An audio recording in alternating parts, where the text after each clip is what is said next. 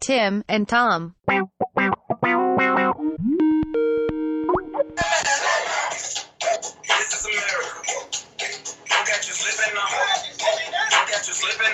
Is it loud? Yeah. Oh, it was really far away. I thought you would hear it. Nope, that was loud. At least right in the ears, maybe. I don't know. Maybe it wasn't like loud. It was a shock, I tell you that. I was like, what the? It's a salsa party in here. Oh, hey, ho, hep, ho. Hey, I'm looking through my Google Drive, and I've got a file on there, and it's called Delete This. And I opened it, and it's just a document with nothing on it, right? Just a blank document. But now I'm worried about deleting it. I don't know that I should delete it, because clearly I thought better of actually deleting this. Or you're just playing this continuous trick on yourself. Yeah, I wonder if I've done this before. Like, how often must I deal with this? Yeah. Tom, bringing the dance party to the show.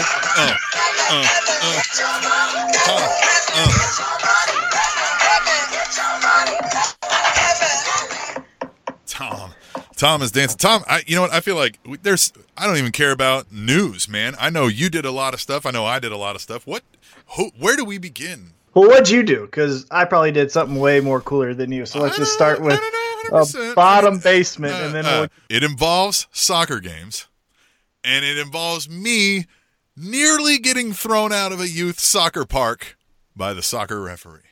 Again. No. No, because you almost did once. No, I just got in a shouting match with a soccer mom who totally deserved it. This time, I was being... However, hold on. Yeah. Fun fact, you would have gotten kicked out. Well, that's just because of gender norm, like that's BS right there. That's like I wouldn't get the kids in a divorce no matter what happened, right? That's just how that worked. Yeah, man. So, okay. I do not go about yelling at youth officials. And this sounds bad because, we hark back to Frank Martin, who had a good speech about this, right?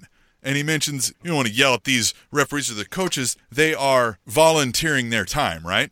Here's a fun fact I learned several weeks ago. These officials are earning $17 an hour playing these youth soccer games. I was like, excuse me? These kids are getting 17, the main official, right? The sideline ones are getting 13. And I was like, yeah. And that's where my dues are going, right? So now, Hold on. Yeah. Yeah, they should get $17 an hour. And I'm fine with that, right? But I was like, well, hold on. This isn't old man Pops, out here just trying to help the kids have a thing to go here, right? Like, I'm like, well, okay, gotcha. Right. So, and the officials all the time, there's bad calls. I mean, they are kids, right? We're not going off on that, but here's what happens. We're walking up, and the kid literally steps on the back of the legs, rolls over the kid, our player, and gets up, and everybody just kind of stops like, oh, well, that's a foul. And then he kicks in the goal when everybody's just standing there, and the ref's like, play on. And everybody, you're wrong when even the team that benefits was like, you know what I mean? Because there's like maybe 40 people out here tops, right? And we're all standing right there. So you get the whole feel. And everybody was just like, really? And our coach immediately was like, whoa, hey! You know what I mean? Like he was like, come on, right? Screaming. And I was just like, man, that's ridiculous, right? And then they play on. And our kid's like, the kid who got rolled up on is even like looking at the referee like, hey, man, what are you talking about? And he starts yelling at this kid. He's like, you didn't get fouled there. Get back in the game. Go on. And I was like, well, that's a little rough, right? And so the game goes on. Like the kid's still complaining about it several plays back and forth later. And he goes back to the kid and he was like, you didn't get fouled on that play. Knock it off or I'm going to throw you out of the game. And I was just like, all right, well, this kid is not cool, right? I mean, this kid's probably 17, 18 maybe, right? And I'm like, and these are fifth graders. And I'm like, all right, that's not cool, right? Stop yelling, call the damn things and move on, right? And so there was another thing. And he was like, one more time. I told you, you didn't get fouled on that play. And I was like, oh, yes, he did. Right? And I'm just like, yeah, move on. You know what I mean? Like, and so it was very one-sided at that point because this kid's pissed off at these kids, right? You can just tell this kid's in a bad mood. Maybe his girlfriend broke up with him, whatever, right? So, right. Tom, I have a demonstrated inability to bite my tongue when somebody's being an a-hole when they don't really deserve to be that in that moment. And that's where the soccer mom thing came in. So he's calling nothing on the other team. And I mean, this is a really aggressive game. Both these teams are battling for first place, right? And they're throwing elbows left and right, and he's not calling, All right, so I was just like, all right, guys, you cannot use your elbows. The other team totally can use them, but you can't use them, right? I was like, you've got to keep your arms down at your side because they get to use their elbows, not you, right? And he comes over, and he goes, this is the last time I'm telling you. And I was like, it's the first time you're telling me. And he's like, you're going to get thrown out of here. And I was like, cool story, man. Every time. They're throwing them every time. You're calling them on one team, man. One team. That's it. And he goes, you're going to watch it from the parking lot. And I was like, cool story, man. Call it consistent, and this isn't a problem. And he turned around and walked in. And then, so I didn't say anything after that, right? Because I was like, I don't want to get thrown out of this party by a 17-year-old.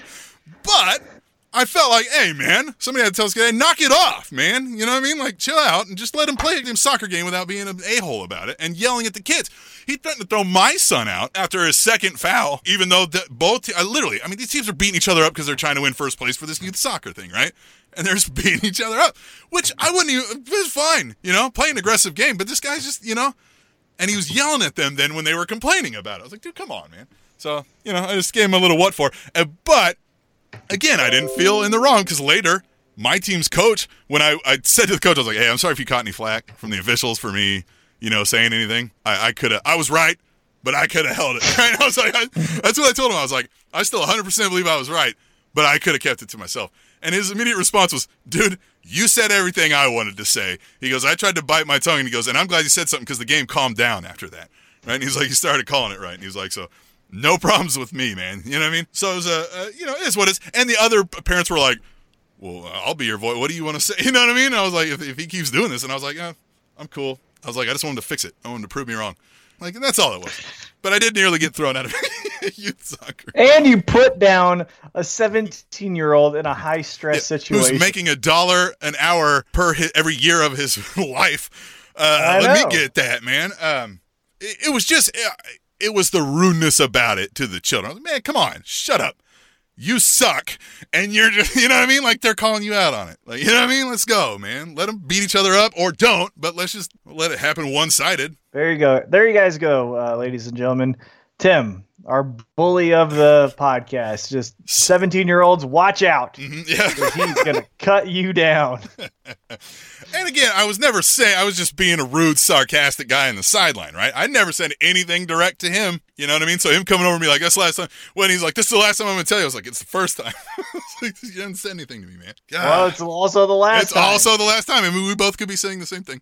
Yeah. Yeah. And it was the last time he told me. See? Cool, he was laying down the law. I was like, cool. Well, I told you, it's a cool story, man. Just call it consistent. This won't be a problem, right? You won't have to throw me out of here then. Jeez, Tim.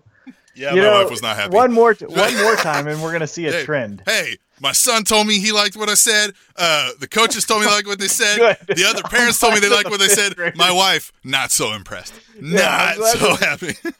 I'm glad that you got affirmation from fifth graders. Well, the fifth graders loved it. No, and the coach and the parents. But the wife, she's like, it's not the greatest look. She's like, nah. Isn't that the worst too? Isn't that the worst? Like, when you do something that you feel is justified, everyone's okay with it except for your significant other or like your parent. You know, like when you're a kid, you're like, that was a funny joke or that was a well-made point. But because it caused a scene, then they're disappointed. I'm like, look, affirmation. And they're like, yeah, cool story. They're just saying the same thing to me. I was saying to that kid, like, yeah, cool. You're still in the wrong. All right, fine, whatever. Well, this will be the last time I tell you. Well, it's the first time. I do lose my cool easy in those situations. When I feel like somebody's trying to get one over, I don't, for whatever reason, let it go. Because I'm like, no, man, it's nobody's telling you off. If you're allowed to continue to be this way, yell at some fifth graders in front of their parents, get out of my, no, man. For going, huh? I mean, I had cleats in my butt, but cool, but play on. All right, cool. Well, those officials, their ego gets the best of them. No official can ever say that they're wrong. It's true. They are always perfect. In the span of the show, if anybody keeping score, I have yelled at a lady and I have yelled at a 17-year-old guy. Yeah. Way to go, Tim. Maybe my wife might be on to something. Yeah, I think maybe you should be watching these from the parking lot. Tim and Tom. I went to, at what is formerly known as Sandstone. It's now the Providence Medical Center Amphitheater on Saturday as my birthday present, because my wife will be out of town during my birthday. We went to the Flyover Tour, headlined by Post Malone. Were you the oldest person there? No. No. We were not the youngest by far, but there were definitely older people in the crowd, and not just older people that, like, brought their kids. You know what I mean? Like, but my wife did ask about that. So the only reason I think the crowd was even this young is because what this actually was a festival. This was a 9-hour show that we weren't necessarily aware was a 9-hour show. We started figuring it out kind of the day of. She had bought the tickets, and I had figured out through some clues that that's what they had got me, and I let them on. I was like, hey, I get it. We're going to see Post Malone. Awesome. Like, I'm ready. You don't have to keep a secret. Because Post Malone, we've talked about this. Love Post Malone. His new album came out, Beer Bongs and Bentleys. And actually, a little fact that I just saw in reading about this, I'm going to read it right here, that Beer Bongs and Bentleys streamed on Spotify a record 411 million times in the first week of its release. Yeah, right, so, but that's not the record. Okay. I guess you know what the record is? What is the record? J. Cole, the week before. Oh, well, you're right, yeah. So there you go. Yeah. But obviously, Post Malone, one of the hottest names here, and that Sandstone holds what? I mean... 18,000? Thousands. They said there was 15,000 on hand. We weren't in the yard, man. We are too old for that, I'm sure. Right? Like, so we had to get some seats. We didn't get in the pit, right? We're too old for the pit and too old for the yard, Tom. We got to get these, that mid-rail set, right? The middle section, right? That's a good section, right? And we had upper, so we're near the aisles. Get out easily because, my prostate's so swollen, I got to piss a lot. No, you know what I mean? We were there. She did remark about that. She's like, she was like, are we going to be like 50 and 60 going to these things? Because she's like, we're not going to outgrow this music, right? Like, she's like, this is what we like, right? Like, at this age, we figured that out, right? We're not going to be like, your wife likes it as well. It's not just like a you thing and she's like caving because you like it. No. She's not as Post Malone as me, but she likes the Post Malone songs, obviously. But she did say, and we'll get into, I'll tell you more what she said about it later, but we started kind of figuring out. So we were like, okay, well, she's like, well, it's supposed to start at 6, but they moved it up to 4. And I was like, oh, okay. Maybe there's weather coming in or something, right? Because it's an outdoor venue. And she's like, it's featuring, and she listed off 9 names. And I was like, hold on, what? Right? And I was like, you listed off 9 names, and some of those sounded like groups. I was like, wait a minute. What? And she was like, oh yeah, it's called the Flyover Tour. And I was listening, I was like, okay. But there's 2 stages. So I'm like, okay, all right. So, the first couple acts get 30 minutes or so. And then the second, under the second, what do they call the second guy under the headliner? Normally the opening act, event. Right. The co-main event is Lil Pump.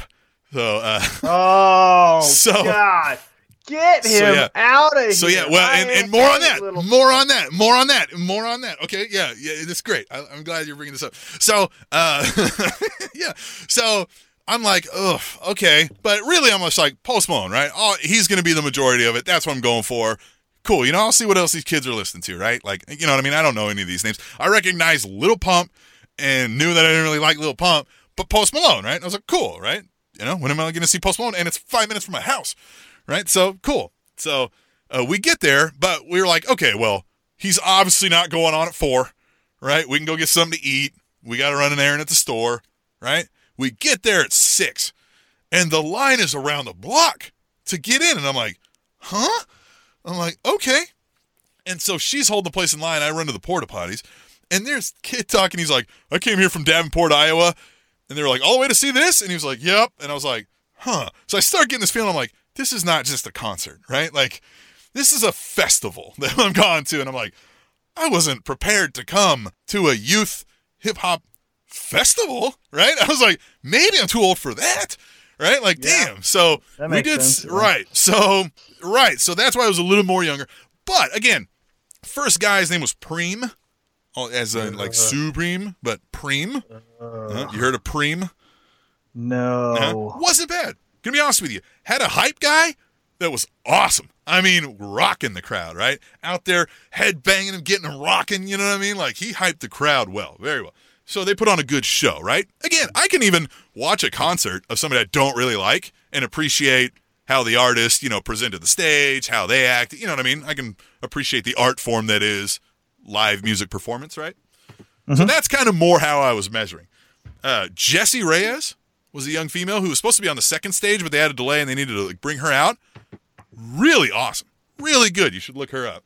Listen to that. Snow the Product was real fun. I don't know if you've heard of her. Latina lady, and she was awesome. Because it's Cinco de Mayo, and she brought up people on stage to dance and was like throwing money at them while she was rapping and stuff. So that was fun. But then Post Malone was at this point. Oh no, I got to talk about Ghost Maine. You ever heard of Ghost Maine? Do you think I've heard of Ghost Tom? Maine? If Little Pump is also a part of this? Tom, I've been known to tell you that I am a fan of the Insane Clown Posse, right? That's a music group that people go, oh, if you tell them you listen to that, right? And they go, most people do. And they go, why? Right? Yeah. This made me go, what is going on with these kids? You know what I mean? I was just like, whoa, not even about the kids. I was just like, this kid is dark, right? And he was clearly not in a good mood to be here, and the crowd really wasn't feeling him either, right? Almost like a psycho hip-hop. Here, this.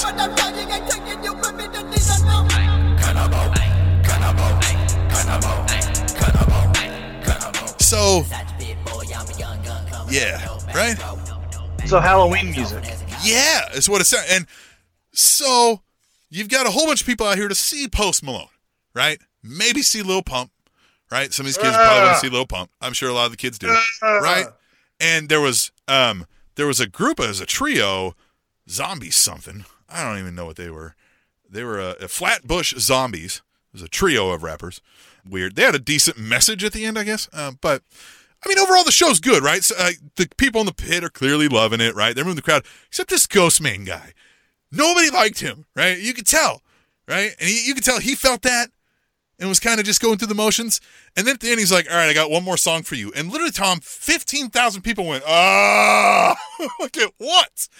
And you just saw him standing there like, really? And so he sang that last one, and then he was just like, all right, have fun with your shit, or whatever he said, right? And just kind of stormed out of there. And then so people were just kind of like, man. But there was a few people you could tell really loved that dude, right?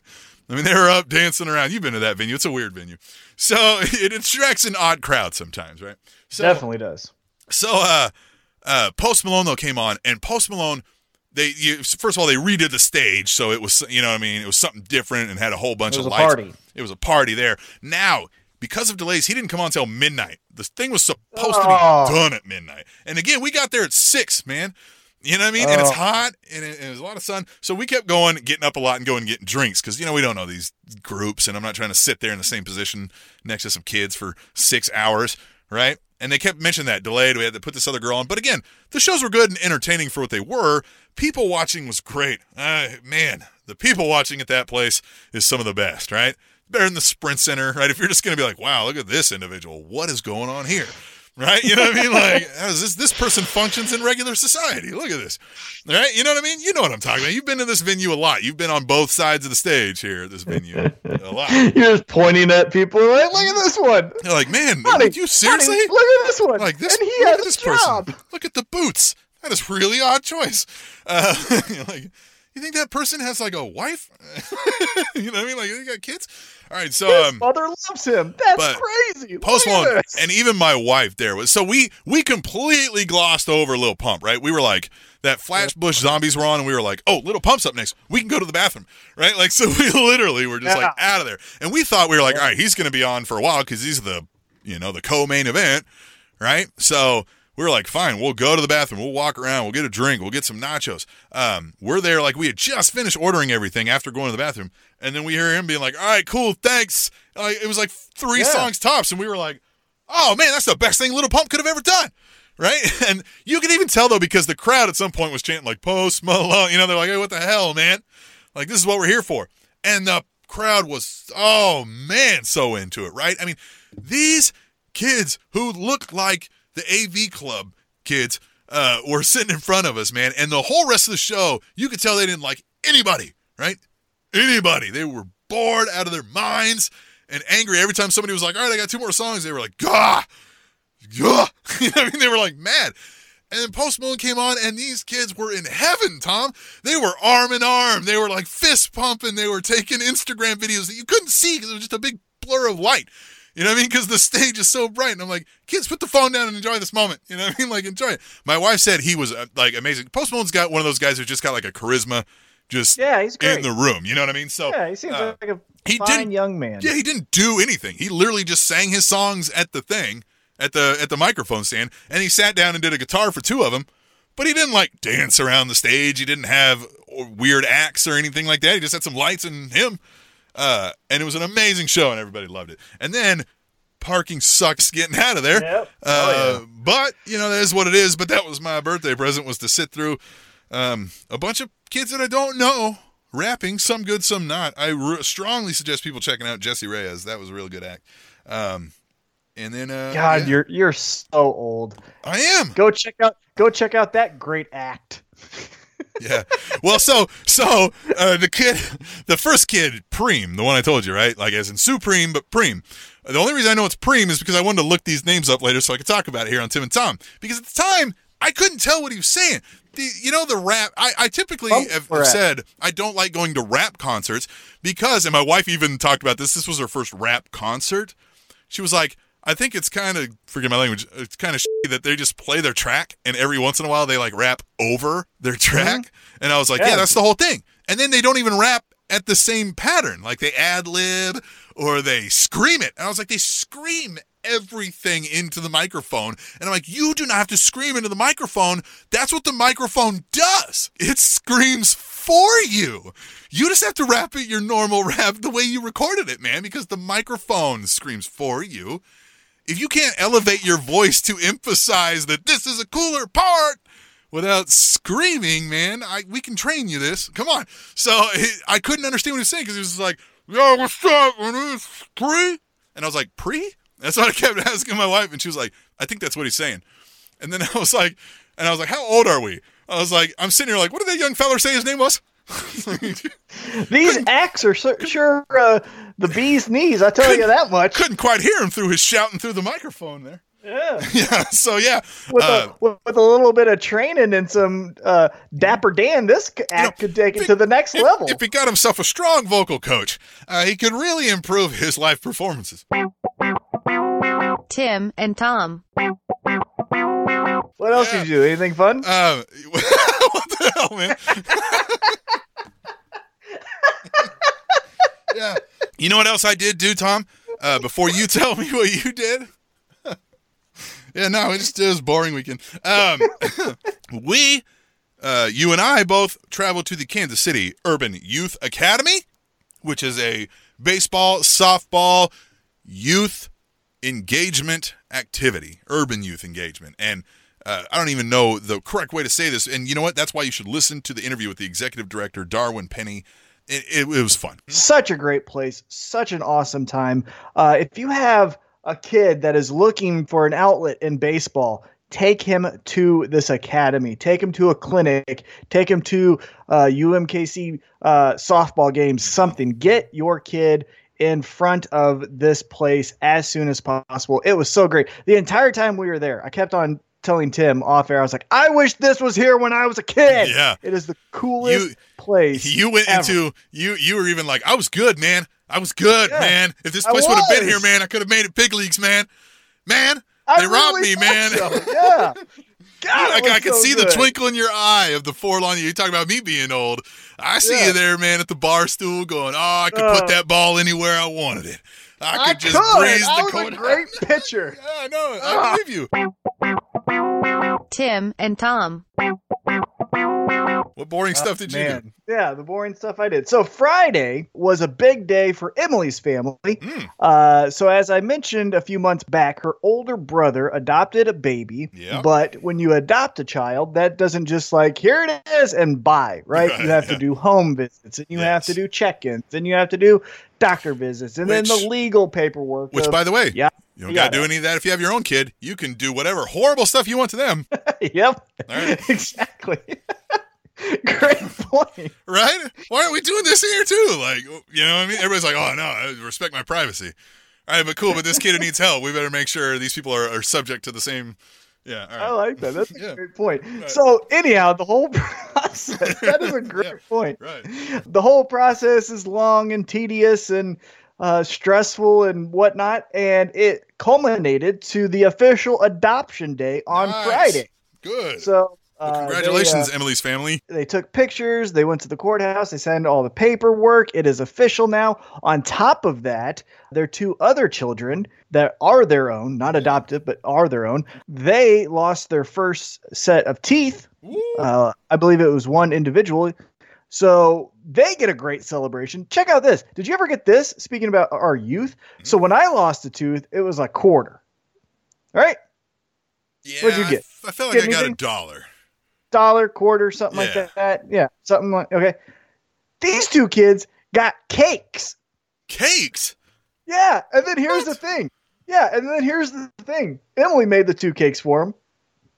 And then here's So then after they're eating, I'm going to call these people. Yeah, they're eating the cake, right? And then they go, "Oh, by the way, we got 2 more loose ones. You know what that means?" And I just go, "Tooth cake?" Because I want cake. So I'm making this a real thing. Yeah.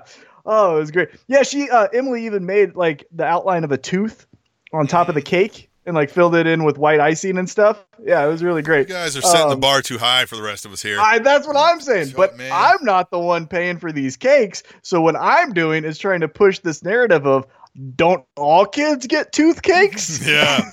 Well, thankfully for me, my kids have already reached that age where they told me they don't believe in Santa. So, well, guess what? Tooth fairy's out the window too then, kids. Lose them teeth sucks to be you, man. That sucks. I was like, you can't come tell me that you don't believe in Santa, but do believe in the tooth fairy. Get out. Bounce. Go mow the lawn if you want some money. Yeah, so I'm really pushing on that, right? The tooth cake. All children need tooth cakes for when they lose teeth. Tim and Tom. I worked the all women's female organization Invicta at the Scottish Rite. And I tell you what, Tim, I've seen fights. By working it, what do you mean? Oh, I was the backstage coordinator. I made sure that all the girls had their pregnancy tests because obviously we don't allow fighters to fight if they're pregnant. Make sure that they have their gloves, make sure that their hands are wrapped properly. And all these are rules of the state commission and stuff too, right? Like you have to, so you're coordinating all that, right? Yeah, exactly. So I coordinate all that stuff. So I work the back and all that, right? And so I've seen, so I got into MMA in 1997 because Ken Shamrock was a WWE pro wrestler. He had a DVD out. It was called Ultimate Shamrock. I'm thinking he's going to wrestle The Rock and Stone Cold. He ends up fighting Hoist Gracie and all this stuff, Patrick Smith.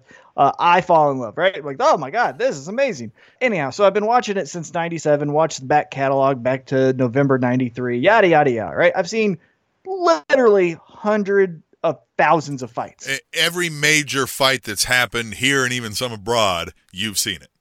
Probably, yeah. If there's a marquee fight that I've missed, it wasn't by choice. Tell me, because I want to see it, right? Exactly. Yeah, I forgot about more fights than people have seen, that kind of thing. Right. And I tell you what, there's a fight. I don't even remember the 2 girls' names because it was just so stunning what happened. So the fight starts between the 2 females. The girl throws what's called a rangefinder kick. It's a back kick, typically off the back leg, and it's just to see like how far is this person from me striking them. Like, could I strike them from here? Let's try to move so you're angles, feeling yada out. yada. Right. She throws a lazy, let's see if I'm close, right? Right. The girl, it's called parrying, and parrying is like when a strike comes towards you, you take your hand and you circle it out so it doesn't touch you, right? So you swing it away from you, right? Swing it away. I mean, not huge swings, but yeah, a flick of the wrist. Right. It's to body it off and away. Exactly, right? So all the times I've seen fights, that exchange has happened millions of times. Right. That's very common. Very common. That's a 2-yard run in football to give you how common it is, right? Right. But here's the craziest. Yeah. Right. The craziest thing though happened. So she threw the kick. The girl went to go parry the kick, caught it at just the craziest angle, just boop, and instantly, whoop, bone right out of the finger. Wow. Oh. Right out of the finger. Like the ref is making the face you're making right now. It was so incredible. I was like, no way. And the girl took 2 steps back, and she thought she dislocated. She didn't look down. And so she's like trying to like push it, like, you know, try to push it back into the socket. But the bone is sticking out of her finger. Other crazy thing. No blood. No blood. Really? It's just a whoop. Look at that. There's some white bone marrow poking out of your skin. Yikes, right? I didn't know that could happen. All right. Yeah. So then the ref is like, "Stop the fight!" Yeah. And you know, and she's like, "Oh no, come on!" Like she's like, "I still can fight." And everyone's like, "No, you can't, weirdo! Stop! You're gonna lose this finger." Yeah. So then, and again, I've worked coordinating hundreds of fights, right? Oh yeah. And EMTs, God bless them. I couldn't do that job. When someone's hurt, I say, right? Like that's my first reaction is like, "Oh, you're sick? You better call your mom." Yeah. Like, that's how I react to all that stuff. So God bless them. However, they don't understand how a fight, the coordination of a fight works. And they shouldn't, because they're an EMT. That's what they should be concerned with. However, they take this girl and they're like, "All right, we got to like put your finger in a stent and all this stuff," right? Yeah. But they're doing it. They take her backstage right in front of the next 2 fighters. So this one poor girl is like warming up and like she hears her music, but she's looking at the girl with the bone out of her finger, and her face just loses color. She just goes like, and so I just go jump in between, and I was like, hey, are you ready? You know, like, don't look at this. Right. Hey, look at me. This is not going to happen to you. What's going to happen to you is going to be way worse. Get out there. Let's go. Well, and then I'm looking at her, and I'm like, "You're right?" She's like, "Oh, yeah. No, I'm fine. I'm good." Yeah. And so then I turn back around, and I go, "Hey, EMT, like, I totally understand that you're doing amazing work, but can you go away?" And then, again, because EMTs and lawsuits have made this nation such a ass backwards place, they have to, because probably a lawsuit was filed and they lost millions of dollars. They had to put her on a gurney to get her out of the area. And I was like, "It's a finger. She can walk. Go." And so, yeah, it was a headache. But all the fights were fun. It was a good time. But, yeah, of all the billions of fights I've seen, never have I seen that happen. And it was so – it was as if it was planned. You know what I mean? Right. Like, it was so perfectly timed and almost choreographed. Obviously, it wasn't. That it was just, it blew my mind. Tim and Tom. Saturday night, got to do another aspect of the MMA event, and that was do the play-by-play for MMA Futures, a local company that travels around the Midwest from Des Moines to Omaha, Kansas City, Springfield, St. Louis, all of those places, and puts on they're the video streaming service basically for promotions. I got to do the play-by-play for that with UFC light heavyweight Anthony Smith. It was a fun time. I imagine the first 6 fights though went a combined 2 minutes and 14 seconds. 6 fights, less than 3 minutes. Wow. One fight was 9 seconds. Really? Yeah, so I didn't really get into my fun one-liners. I did get my fun one-liner in about Antonio Martinez, because he walked out and I said, "You know, Anthony, word is that Antonio Martinez is so strong he can eat a steak with a spoon." That's my one-liner about Antonio Martinez. The fight was over as soon as you said that. Yeah, he literally won in like 5 seconds. You got me a gig doing a ring announcing for KCFA one time, and Antonio Martinez, as I made the call, the referee in the cage with me goes, it was for I made the call for his opponent, Antonio Martinez's opponent. He comes out and the ref inside the ring goes, "Who's he fighting?" And I look back down the card and I was like, "Antonio Martinez," and he goes, "Oh, he's dead." And just kind of went back to staring forward, like with this like, "Yep, this is gonna be done fast," right? Like, and I was just like, "Oh, okay." So I call out Antonio Martinez, and I go out the cage. They ring the bell, and I sit down, and the bell rings again. And I was like, "Oh, okay." And I get right back up and go in. And I was like, "Here's your winner," right? Antonio Martinez. Yeah, man, that guy's impressive. Yeah, he made his pro debut. He won his pro debut with a knockout. And the main event was friend of the show, Anthony Sharkbait Gutierrez. He went to a decision. It was the longest fight of the night. Went to a decision victory over Jose Martinez out of Denver, Colorado. Really good fight. A big grappling match if you're a fan of the grappling and transition and submission attempts, things of that nature. So he doesn't just have flips and kicks. He's also got grips. Yeah. Here's the crazy thing about Sharkbait's fights, too, if you've never seen him fight. He does a gainer before the fight even starts. So he runs and does a jumping backflip and lands back on his feet. And that's before the bell even rings. So he's entertaining. He'll give you a show. Emily's father bought Anthony Sharkbait Gutierrez t-shirt, which I thought was hilarious. Good shirt. Yeah, it was a great shirt. It's funny. And professional fighter. He is a professional fighter of both mixed martial arts and professional wrestling. Tim and Tom. Sunday, I watched Backlash. And it was the worst. It was bad. It was real bad. I tried to watch it, and I stopped watching it several times. The first match was really good. The first match was fun. I didn't see the first one, so yeah. Yeah, the first match was the best, arguably. Could be, well, no, it's not that good. It's in the conversation, but it's definitely not. But it's in the conversation of best match of the year. So it's used in the measuring of... Right. Yeah. Right. Like Johnny Gargano and Tommaso Ciampa. Yeah. That's the clear front runner. And then if you want to say multi-person matches, the ladder match earlier in that same night, like those are the front runners. But this is like, well, that's a damn good match too. But then everything else was hot trash. Yeah, it was bad. So bad. So that was my Sunday night. So yeah, overall. And then so much other fun stuff. You had the Childish Gambino new album, or not album, but new single came out with his music video, which was, something we could talk about on a later episode. He did his SNL stuff. I'm a huge fan of Childish Gambino. Yeah. I went to, not to say like, I liked it before you knew about him, but I did go to his concert in 2014. Just saying. Yeah, I remember you talking about that one, and specifically like having to explain, like, no, it's Donald Glover. It's, you know what I mean? Like you had to kind of like explain it out. And I was like, oh, okay, all right, I know who that is. Yeah. Yeah, before I knew he was rapping. Yeah, he is killing it right now. Tim and Tom. So yeah, that was my weekend. It was really fun. It sounds like you had a very enjoyable, weed-filled Saturday night. And so, man, constant. Did you get a contact? High? I mean, maybe also. Yeah, because it feels like. Here's the thing too: when you're working security, how do you? No, you don't. And now there's vapes. So, how do you do your job? That's what I'm saying.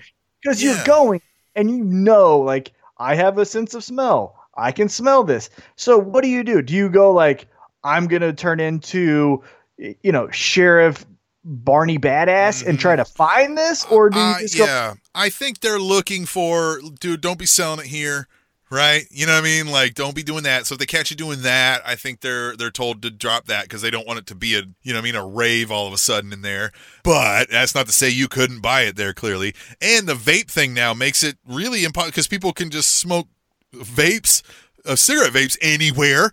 So the only way you're going to know is the smell. Well, it already smelled like that. I mean, at some point I was kind of like, all right, guys, are we going to share? Like, because this turned into a 9-hour show here. You know what I mean? Because we did it in the parking lot like adults. Like, we hit it like you were supposed to. I mean, kidding, of course, But, I was thinking that same thing. I was like, boy, they really aren't even attempting to stop this, and nor could you, right? Yeah, such a weird. I wouldn't know what to do as a security guard because then it goes to, well, okay, if we're gonna allow X, why don't we allow Y? And if we're gonna allow Y, might as well allow Z. And then who cares? What am I even doing here? Right. I'm just stopping murder, basically. Yeah, that's my only responsibility tonight is just stop murder. Yeah, we did witness like a boyfriend-girlfriend fight where even my wife was kind of like, hey, are you all right? You know what I mean? Like to the girl, like, do you need like, you know what I mean? And she was like, no, I'm fine. And we were like, all right, well. And the guy then like walked off, right? And kind of left. So I was like, all right, well, cool. Yeah, I mean, it was, drunk young kids around. This is what happens.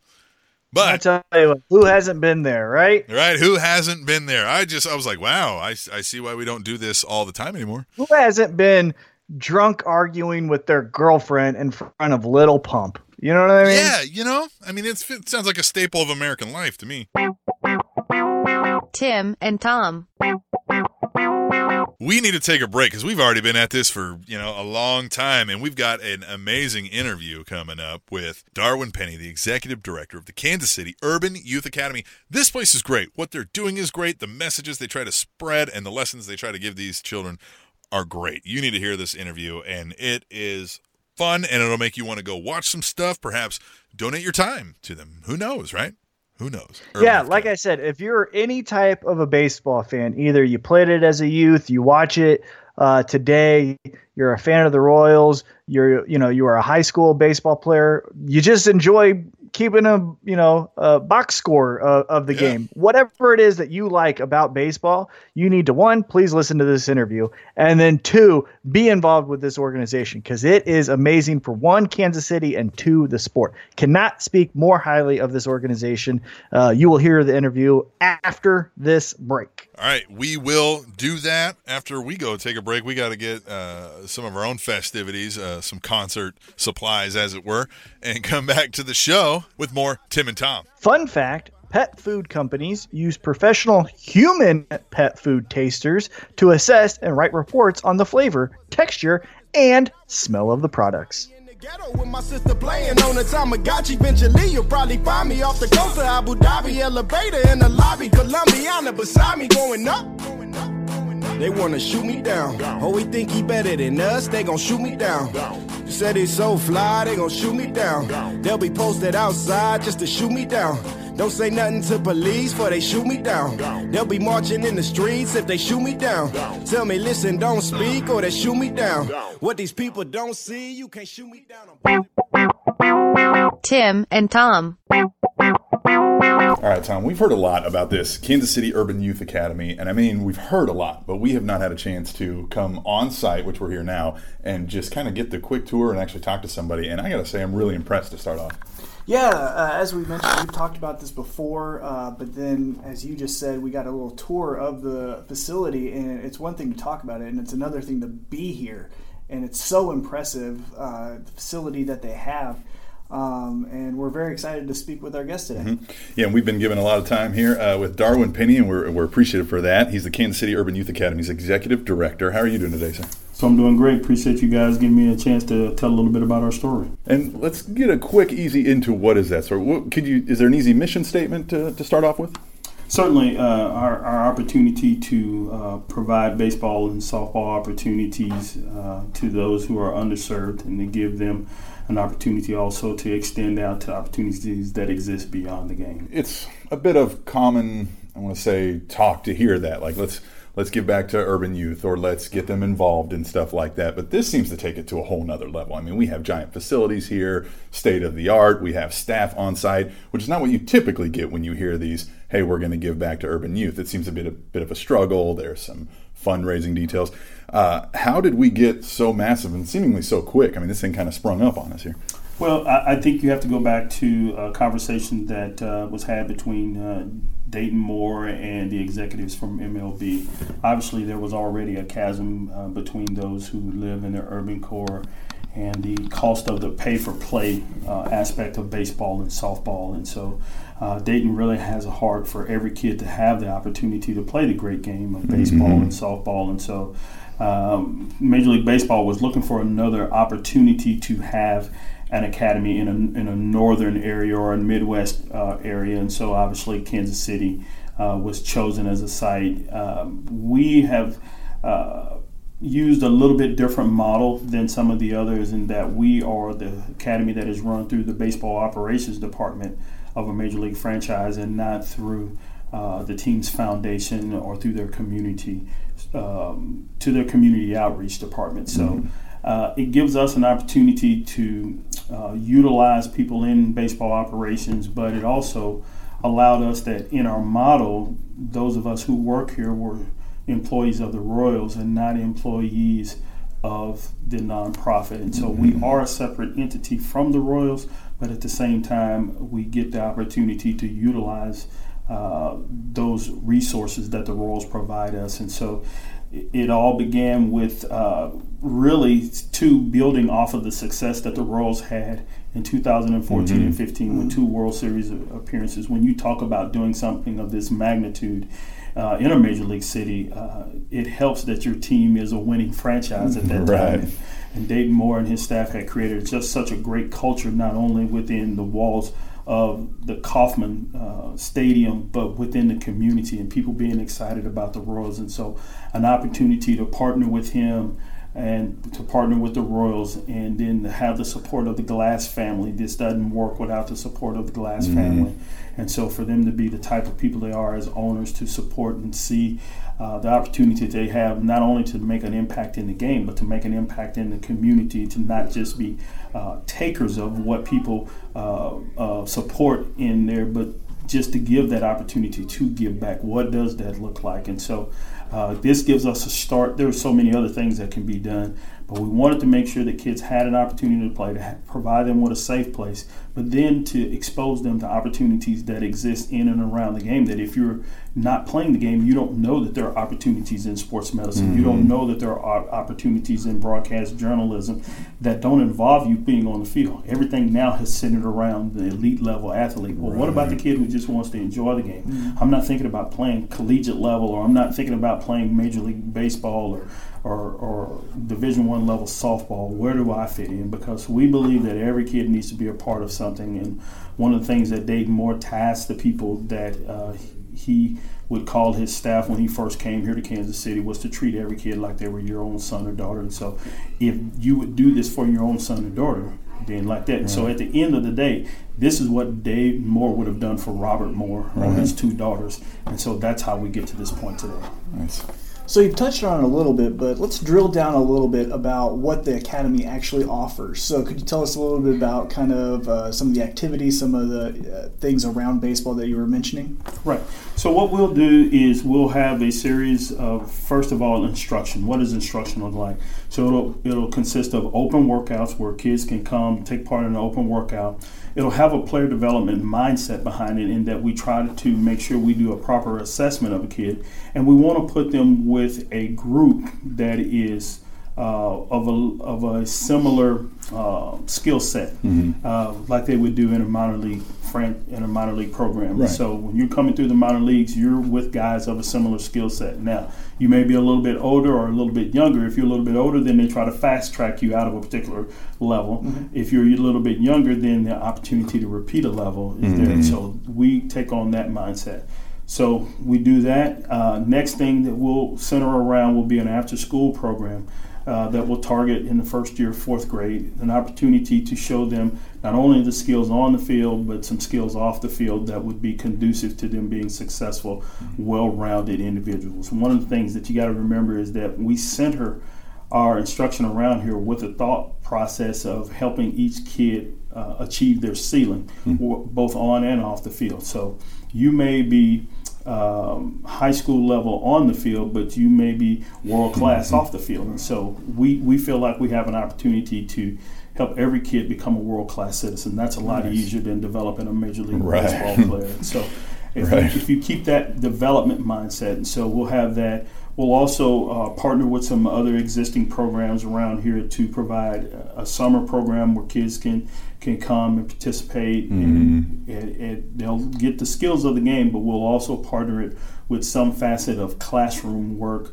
Hopefully one of the things that we want to promote around here is STEM development, where they are working around science and technology. What a great place to learn that is, like what we see today is sabermetrics, baseball analytics. That's all science and technology driven. And so the way they learn to scout and things like that. So we'd like to develop the young kids in that manner.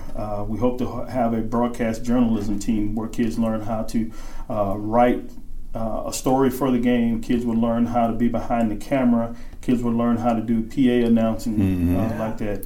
Eventually, we hope to have a program centered around entrepreneurship where they would get an opportunity basically to run our concession stands, maybe even have a little trade commerce store where you sell items that are Urban Youth Academy T-shirts, hoodies, all of those type of things, but they get to learn how to do that. So But at the end of the day, we want to do baseball very well, right? When you walk up here, you see baseball fields, both indoor and outdoor, and so we want to be able to do baseball and softball well, and so make sure the kids have those opportunities. And then we'll, in the fall, kick off some other leagues. We'll have our first league this summer for 6 to 9 year olds, and so at the end of the day, though, it begins and ends with instruction, either on the field or in the classroom. And I like that a lot because, being exposed to sports and things of that nature do help sort of grow the whole person. I mean, if you're being exposed to leadership and teamwork capabilities, has it been hard to sort of get that message out that this is also what you guys are doing? Are you having to kind of go to area schools, or are you having to put out a media blitz, or is it just kind of everybody started walking up saying, hey, what are you guys doing here? Right. So we have been intentional about getting into schools within our local urban core, whether they're public schools or charter schools, getting out there, share with them. One of the things that we did was we offered a little field trip program where they were able to bring 2nd, 3rd, 4th grade, 5th grade students here. And it gave us a chance to also do a little bit of beta testing on how we wanted to develop our after-school program. So we bring them here. It's a very interactive opportunity for them. They get to learn how to swing a bat, throw a ball, field. And we also were able to put in it some soft skills that they could learn to how to do an interview, a short interview, how to keep score. How many kids do you know today that don't know how to actually keep a scorebook? Right. And so that's the very first grassroots level of the sabermetrics and all of the baseball analytics today is just learning how to keep a scorebook. And so we were able to challenge them with things like, okay, if you threw 5 balls in the hoop, then one of them made it in the hoop, what's your percentage? So just you took math and put it to baseball. I remember back when I was taking geometry in high school, if my teacher would have said to me, hey, Darwin Penny, do you know when you make contact with the ball, you're creating a 90-degree angle with your bat and your arm? And she'd have had me. Right. Instead, I was doing a little bit of like Charlie Brown, like, what? And I kept saying, when am I going to ever use geometry in life? And then I found myself as a coach, whether it was baseball, football, basketball, using geometry every day because it's all about angles that you take in pursuit, either of a runner or a ball or the angle that you're shooting. And now we got the biggest craze of all in baseball, this launch angle of the bat, which I won't get into that today. Okay, all right, okay. So, we can talk offline. Yeah. But there may be some kid here who one day comes through and they may find that perfect angle that says you can do this, or they can put together, how many times that a ball spins in 60 feet 6 inches and all of the other sabermetrics that go along with it today. And so we don't want to limit a kid, but if we give them an opportunity here to really find out who they are, who they were created to be, then that gives us a chance. And so each and every day, the thing that I've tasked our group with is to see if we can grow kids fourfold. Number one, that we can grow them physically. Baseball is part of being physically active. Number two, it's a social interaction between other people, between different coaches. Sometimes if you get to the professional level, different languages. Third, we believe there is an academic component to everything that you do. You're learning how to play a game, and so that requires some focus, some instruction, being able to how to handle instruction and to be able to sift through all of the different information that you get. So there is a process there.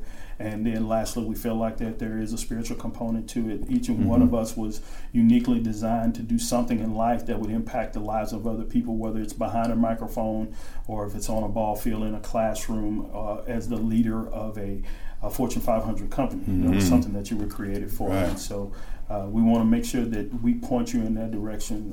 One of the greatest moments I've ever had as a coach was a kid that wanted to come out for baseball, and he wasn't a very good baseball player. Okay. I kept him on, but I realized one of the things that he could do is that he could run. And so I targeted what he could do, but I actually was able to steer him to, I said, you could really help the track team a lot. So he wound up running track in college. He wasn't a baseball player. And so maybe some kid comes through here and I see that and say, you know what, you're going to maybe have a limit on what you can do on the field, but man, you may be the guy that revolutionizes how the game is covered. And so because you have that, so at the end of the day, it is about helping a kid achieve his full potential, his or her, and then to make them become the next generation of reciprocators. One of the things that would be the joy of my lifetime is to be able to raise a kid here, and one day that kid be the executive director here to say that's a second generation, and then we know we would have really achieved our goal when we have kids that come through here. Then all of a sudden they're bringing their kids here. This is where I grew up, and like that. So we want them to become great reciprocators of the gifts that people have given them. Right.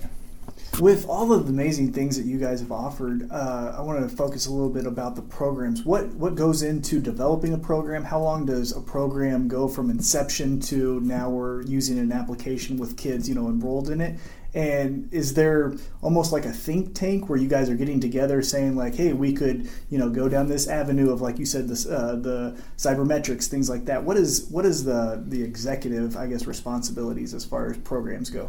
So when we look at programming, one of the things is like they talk about the NFL being a copycat league. We've looked at the other academies and some of the things that they've been successful with. Then in order to put together a program, we went out and started to ask questions of kids that would be after school age and say, what are the things that you're most interested in, right? What are the things that you're attracted to?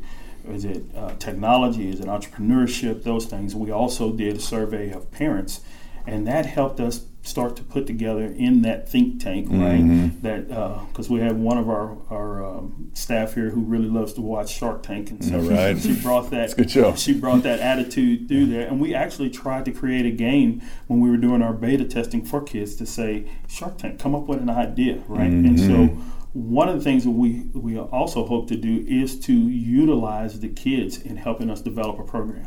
So many times today you see people develop programs that they think will work, but it doesn't necessarily work for those. It's not a bad idea, it doesn't work with that group. So you need to know your demographics, you need to know what you're working with. And so, we looked at, like I said, the other academies, some of the things that they were doing. And so we may sit down for 2 or 3 weeks just coming up with different ideas, rattling off to each other, what about this? And then to start designing it, would take us another couple of 2-3 weeks. And then to do some beta testing, we went through about a 3-week beta testing period just to finally decide this is the one we want to start with.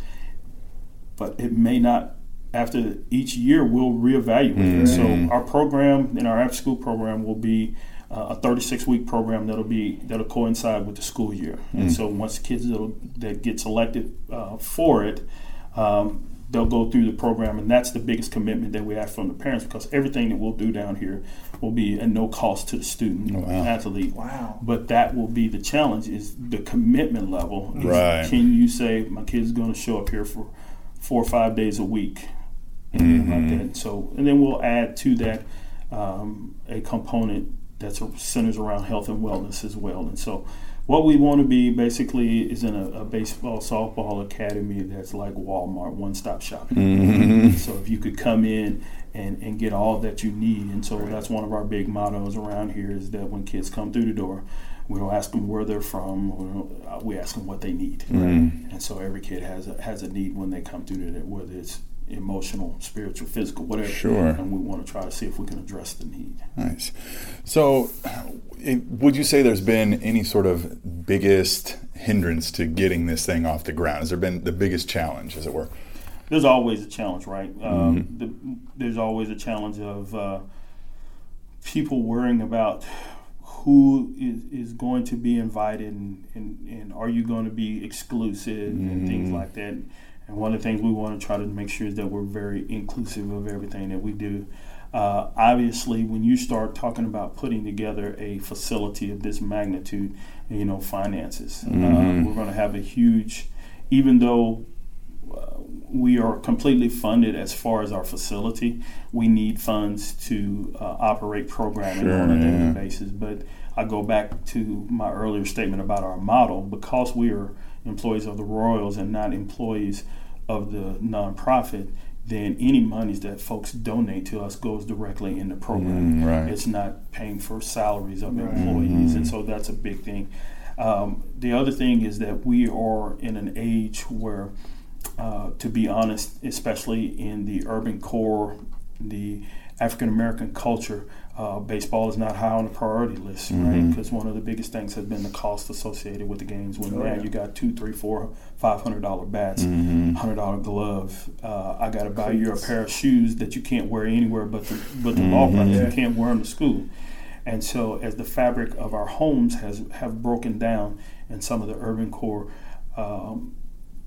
the single parent home trying to foster this opportunity for a young kid, it may be a little bit difficult, but we're thankful for the generous donations that we have and that we are able to provide gloves and bats and equipment for kids, and say that's not the hurdle anymore. Right. Okay? The hurdle now is to draw them into a game that is very steeped in tradition. When you look at basketball and football and the instant gratification that go along with them, and the opportunities that exist out there for us to try to reel back in a generation that didn't grow up loving baseball. Baseball to them is not their America's pastime like it was when I was a kid growing up. You know, we used to have a great commercial: baseball, hot dogs, apple pie, and Chevrolet. I still drive a Chevrolet to this day. Right. So that is that. But how do we draw this next generation in that have grown up on video games and all of these things that give you instant gratification when baseball is a little bit slower paced? It is a little bit unrewarding. It's unforgiving in that it's based around failure. So our greatest challenge is to try to make it exciting and to embrace the newer hip-hop culture and how does it fit them and those things, whereas basketball and football have readily accepted the hip-hop culture. Baseball and its traditionalism has been a little bit of a hindrance to it. And so I think that's one of the biggest, if not the biggest hurdle now that we've conquered some of the financial gains. With this facility, like we were talking about at the start of the interview, it's very beautiful. And as two adults, I was wanting to know, what kind of events do you guys have here where the community can be involved? And, you know, is there any ways to watch a baseball game or a softball game? Or are there any fundraiser events where, you know, the community can give to this Youth Baseball Academy? Right, so we will have those opportunities to give as we farther go down. Part of our development strategy will be to have 2 or 3 large events a year that people will get a chance to come down and do that. Every time we host games down here, the gates are wide open and there's no charge. One of the things that we've said to those people who come down here and host games, that part of it would be that you can't charge a gate. And so we didn't charge a gate. Even when we hosted a game here between Missouri State and Iowa, there was no charge, because one of the things that has taken baseball and softball out of the neighborhood is because there's not high quality competition many times in the neighborhood. You got to go out to the suburbs to play, and you know they got the multiple field complexes out in the suburbs. They're not in the urban core. So for us to have that, and it's right off the highway, that opportunity for us to all of a sudden attract people. Matter of fact, we got a call from a retired lady today that she says, I want to know the schedules because I want to come down there every day and watch games. And so we've got to get people back into that mode of, I just want to come down and watch a game, and you know, maybe we get some popcorn in the air and they can smell it and they want to come by and to come and be very open. And so those are the challenges. You know, we'll look for ways to partner with people where there are abundant funds and resources to come in, because we are a standalone operation separate from the Royals, even though you will see Royals logos here as our sponsor. And sometimes that is a misconception that that they send us a bottomless pit of financial resources to be successful. They give us a startup, and then we have access to them when we talk about our development resources, but to day-to-day operating budget, you know, we've got to do that ourselves. And so we will be looking for creative ways to partner with many people to provide a service to the community that we can that will be sustainable over a long period of time. So you guys aren't the reason that we couldn't sign Hosmer then? Certainly not. Okay. We couldn't sign and everything. So I think that anytime that you have your own representation, that becomes a agreement between you and your representation at what would be the best opportunity for you to play in. And Sure. so, what a great guy that he was, great ball player Sure. and everything like that. But, that's the baseball world that we live in today. Yep. And that not all the time do we see in this era a player play for one organization their entire career. I think the last somebody we were able to see do that probably was, Craig Biggio, Tony Gwynn, guys that played their entire careers, especially an organization that developed you, right, that originally signed you, because that's the thing about Bagwell. Bagwell wasn't originally signed by the Astros. That's true. And everything. Yeah. So Biggio was one of the guys I look when I look at guys that were like that. So, but certainly I don't think that we here at the Urban Youth Academy are the deciding factor on whether or not Mr. Hosmer would stay here, but we do thank him for his contribution. Sure. Prior to his exit. Yeah. So, and you mentioned it, some of the biggest challenges with, like you said, it was highly populated, poorer areas were the hotspot for baseball back in the day. And as you said, it's kind of drifted. The sport got more expensive. The rise of football and basketball kind of gave way to maybe just a declining interest in this kind of area. So that does seem like a daunting task when you're setting up something like this. And I asked you what, say, the biggest challenge was. Have you had any major successes or moments where you're like, all right, this is really taking hold, we're hitting on something here? Certainly. When we had our first baseball clinic and we had 50 kids to sign up for it and 100 kids show up. Wow. Okay. That's a great interest. But I think this is a key time because of a few things. Number one, people are looking for opportunities for their kids to get involved, and especially if it's something that provides multiple avenues for them. Number two, with all of the information now that's floating around concerning CTE, I think parents are right now becoming a little bit more fearful of their kids playing football, and so baseball looks as though it's something that you can do long term without long term repercussions because of the physicality of it. And so I think this is a great time for those of us who are involved in the game to really reach out and to try to get kids involved, and especially if we could eliminate some of those hurdles and barriers. And then there's a ton of misconceptions out there too, that people believe that if your kid is not playing travel ball at 8 years old, they're never going to play high school ball, much less college or the major leagues. And so we think that we have the ability to start to chip away at some of those misconceptions out there by saying, hey, let's be process oriented. We have become a very results driven society, but I always say if the process is right and you trust the process, the results take care of themselves. Right. All right, so where can we learn more? Obviously there's websites or social media. What all we got here? So we got the MLB.com/KCUYA is our website. We're also on Twitter at KC _UYA. You can follow us there. You can follow us on our Facebook page. And so we always have information there concerning the next clinic, the next available camp, the next open workout. Even when we host some of the large games that we have here, those things will be out there available on social media. Or we are still like the old school barbershop. You can just walk up. Okay. And we have information here. We also have the ability for those who don't have internet access at home. We do have a kiosk here where we can get you signed up via the internet, and then there's information that you can take home in this almost paper-free society that you can take home with you. And then look for us at a resource next to you. We may show up at your school, we may show up at your church, we may show up at your community, your homeowners association, and certainly anywhere else we can to tell our story. So, but certainly those who have internet access, follow us on Twitter, follow us on Facebook. Won't be long before we're probably on Instagram, and then certainly the MLB.com /KCUYA.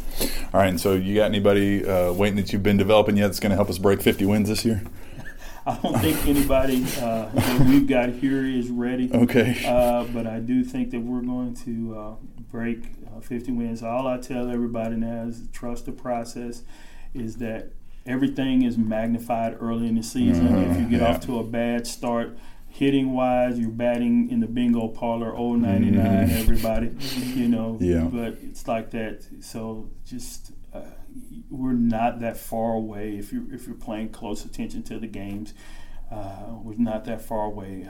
Having Salvi back, he'll get us over 50. Get a few dingers, sure. Right? Yeah, and everything like that. And really, if you look at our starting pitchers, the starting pitching has been pretty solid and everything like that. So we've got some young guys in the bullpen that need a little bit more experience. And all is really go back to last year. Very similar start last year. And then we got hot in May and June going to the All-Star break about a game out. Yeah. We needed to be able to sustain it beyond that, especially with a good team in our division like Cleveland. Just in the words of Jesse Jackson, keep hope alive. All right. Well, Darwin Penny, Executive Director, Kansas City Urban Youth Academy. We appreciate your time, sir. Thank you guys for having me, and best of luck to you guys as you continue with this great show. Thanks. Tim and Tom. Tom, we had eventful weekends, and that means we ain't slowing up yet. We're going to put the foot to the floor, and we are going all the way. We're not stopping until the wee hours of the morning. We got more things to do. There's nonstop stuff going on in this town. Give me some ideas. What do we got? Oh, I tell you what, Tim, we got some fun things. So let's kick it off. Again, before I start this list, here's my disclaimer. If you are not interested in the events that I give you, that's okay. Please feel free to check out. Yeah, but please feel free to. Yeah. So please feel free to check out any reoccurring events at the Union Station, Power and Light, City Market, all of those fun, fantastic places. But let us. I would urge you to listen to these lists that are, the list that Tom gave you, because he gives you some gold stuff to do. Oh, and we're starting off with some gold right here. Let's go back to high school as Jimmy Eat World will be at the Truman. Yeah.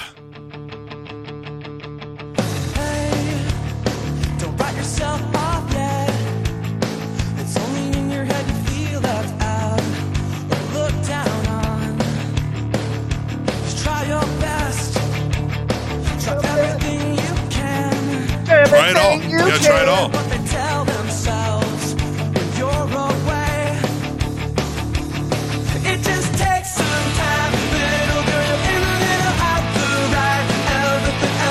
Yeah, if you want to knock back maybe a few too many, and you want to just, just wildly wail your arms around and kind of mildly headbang, but not all the way because your neck kind of hurts now, if you do that, you're injured at playing sports, like rec league sports or something, but you want to relive your childhood, right?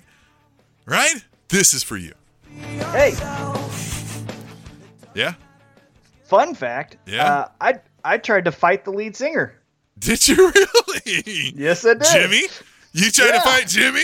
I don't know if that's his name. Or is he Eat World? Yeah, I don't know. But here's the story. So back in 2007. Hold on. Yeah, so this is prime, this is Jimmy Eat World time here.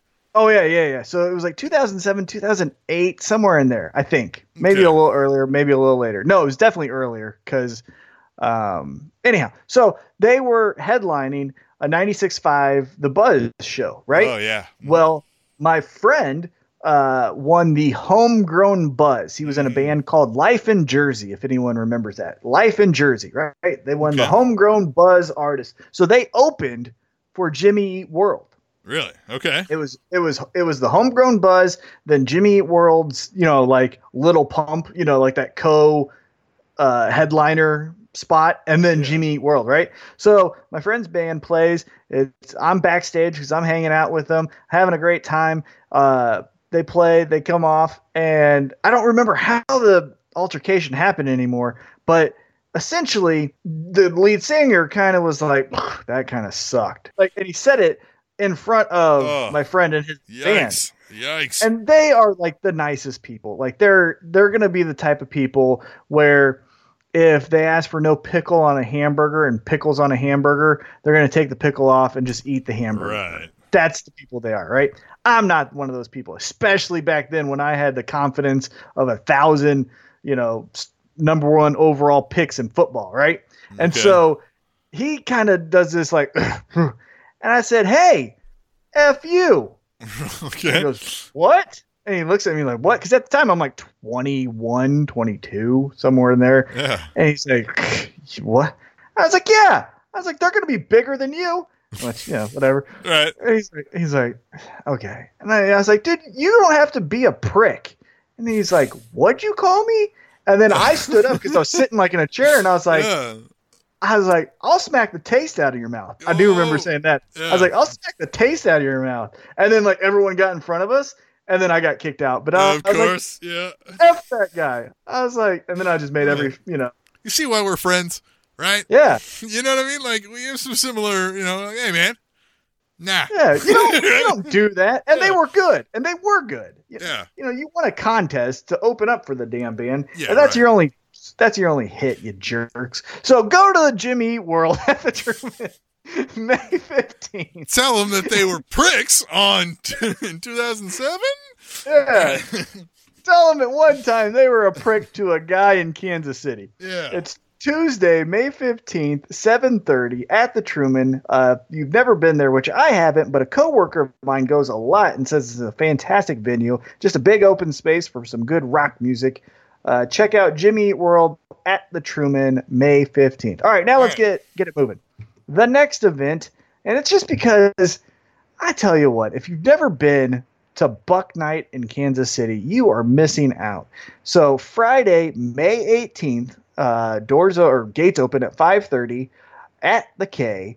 It's going to be the New York Yankees taking on the Kansas City Royals, summer fireworks, and Buck Night. Wow. I mean, and the Yankees? Yeah.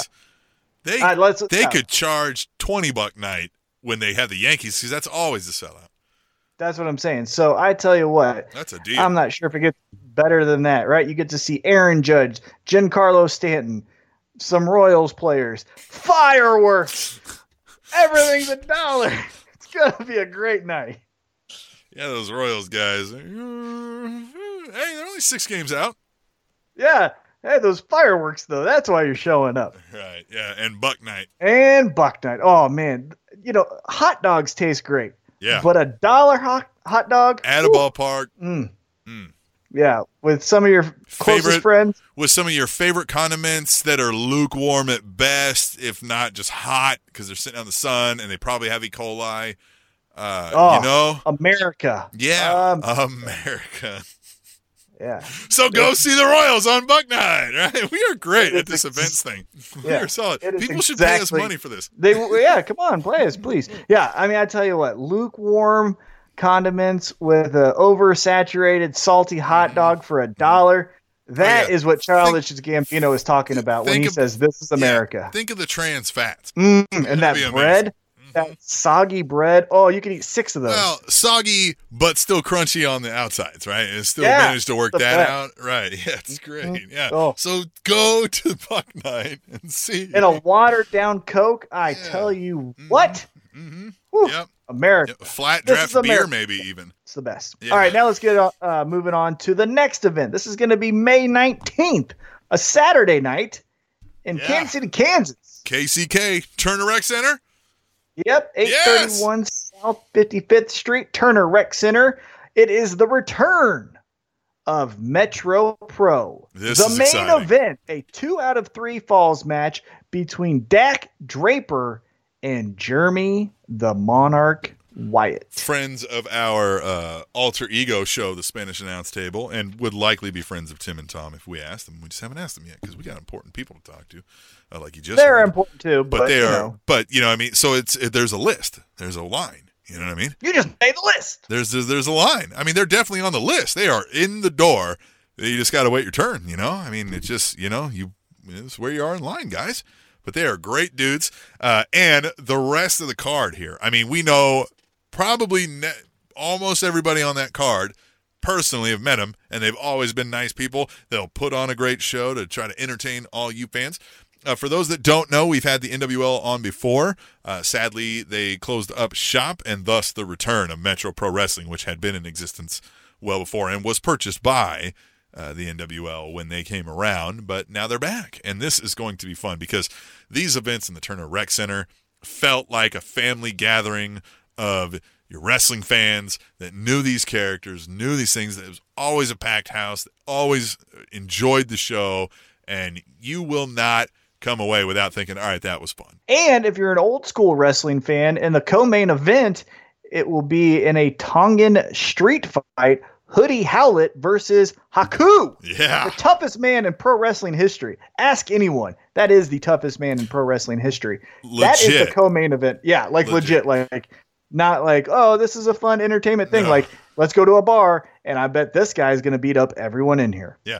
If you find any wrestler's biography, right, and you're able to scan through and find who they mention as the legit toughest person in wrestling history, it will always be Haku.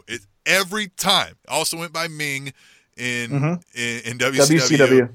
But just known as the legit toughest, most badass guy that ever walked the planet. And this is by alpha male badass men that could beat up nearly everybody. They all go, nobody wanted to mess with that guy because he would destroy multiple people at one time. Yeah. And also on this card, you've got the Regal Twins coming back versus the Foundation. Yes. The return of Anthony Sharkbait Gutierrez after his successful victory in MMA, transitions to the pro wrestling side and returns to Metro Pro. Marty Bell versus Lucy Mendez and much more. Again, that is going to be the Turner Rec Center, 831 South 55th Street, Kansas City, Kansas, Metro Pro. All right, now the last event I got for you, and woo, if this doesn't say summer, then you got something wrong with you. At the Sprint Center, Saturday, May 19th, 8 p.m., we've got Jimmy Buffett. Tried to amend my carnivorous habits. Oh. Made it nearly 70 days. Losing weight without speed, eating sunflower seeds. Drinking lots of carrot juice and soaking over rays. But at night I'd have these wonderful dreams. Some kind of sensuous treat. Not zucchini, fettuccine, bulgur wheat. But a big warm bun and a huge hunk of meat. Cheeseburger in paradise. Heaven on Yeah. You thought I was going to play Margaritaville. Psych. You're going to play that noise? It's a good song, though. It is a good song. But we're going to play some Cheeseburger in Paradise. Jimmy Buffett is another one of these where if you go to a Jimmy Buffett concert and you don't in some way smile and have fun, you should talk to a therapist. Or leave high.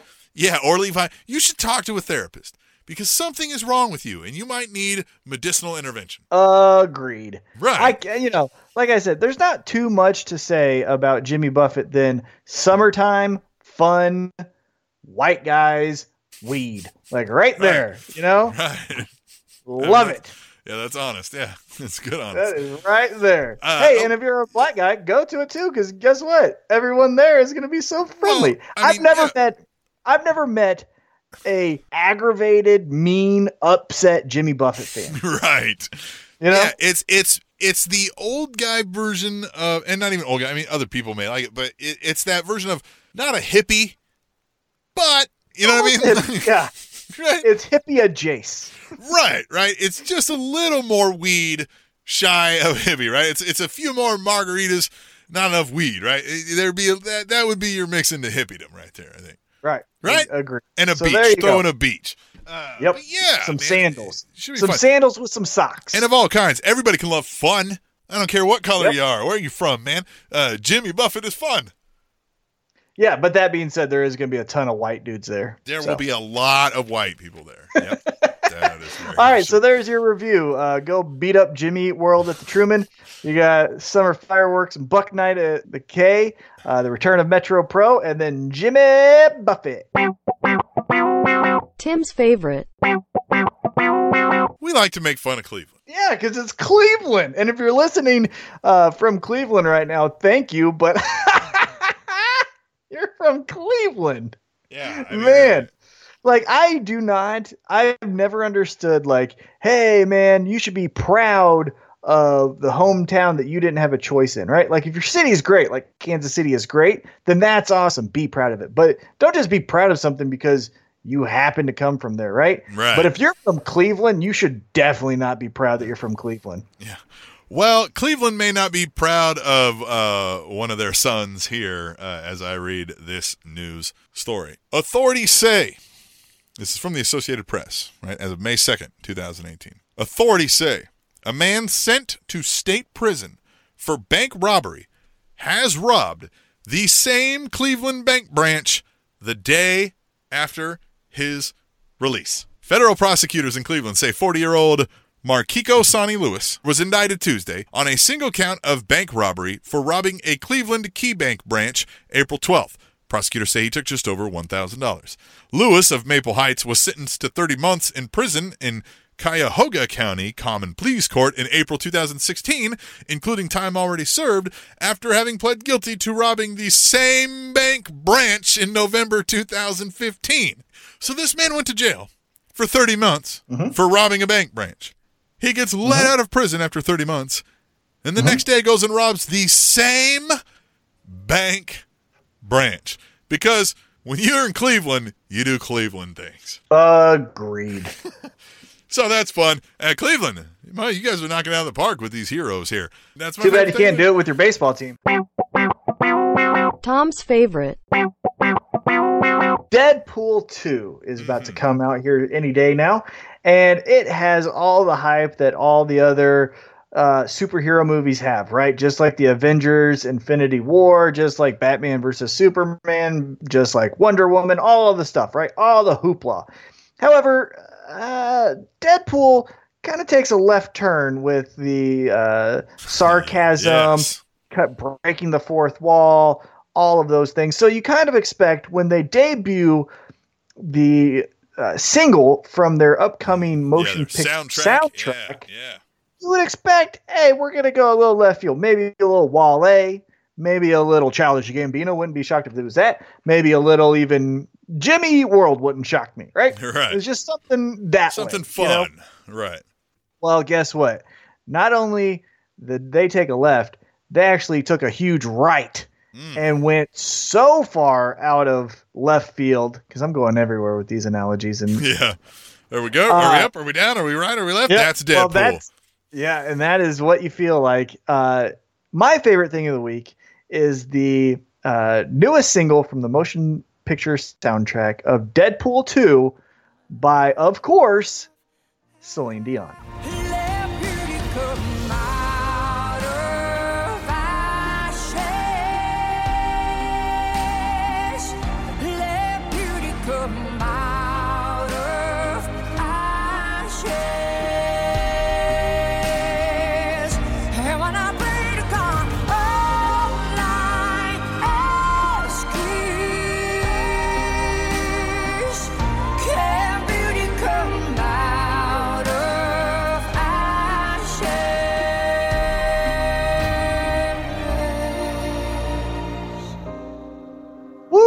I tell you what. Yeah. Celine Dion coming through. Yeah. This is a golden pipes, right? I mean, the songbird of her generation, yeah? Oh, man. Such a fantastic voice. That was amazing. That was the most beautiful performance I've ever seen in my life. Thank you so much. Thank you. No, thank you. We need to do it again. Okay. Why? Well, it's too good. Yeah, this is Deadpool 2, not Titanic. All right, you're at like an 11. We need to get you down to a 5, 5.5 tops. Just phone it in. Listen, this thing only goes to 11. So beat it, Spider-Man. God, I should have asked NSYNC. Yeah, Deadpool's fun. And I'll tell you this about Celine Dion, at least from an outsider's perspective. She does a great job of poking fun at herself. Right now, that was a very great song, but at the end, she got it, right? She's in on the joke. Yep. My voice only goes to 11. Ha, ha, ha, all of that stuff. But I was about to say, though, I think she has the best voice of any power ballad singer. Better than Mariah, better than Whitney, better than Adele, better than Beyonce, all of them. For me, if you want a power ballad, woo! Celine give me Dion. some You gotta get Celine Celine Dion, Dion. So that is my favorite thing. The new frontrunner for Oscar for Song of the Year, Deadpool 2, Celine Dion, Ashes. Now I've got another thing. Here's a bonus. Oh. You like two bonus. things? You don't like two I like things. two things. It's a bonus struggle for you to like favorite one of the thing. week. I tell you what. Well, guess what? It's easy to like another thing when it's about myself. There we go. All right. If there's one thing that I love, it's me. I love me some me. I said that to my wife. I had mentioned something about like when I was in the bathroom and like I'd missed something because I was like, well, because I was busy looking in the mirror because, I love myself, right? Like, so, like this, it's me.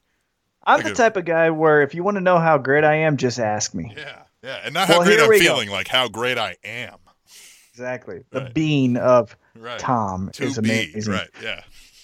So as I mentioned in what I did this past week, I called some play-by-play. And I mentioned on the Friday night, the Invictus show, how I saw an injury that I've never seen in the history of history, right? Well, on Saturday, I also saw something I have never seen in person. Now, I've seen this in videos. I've seen this in fights and other promotions, but I've never actually seen it in person.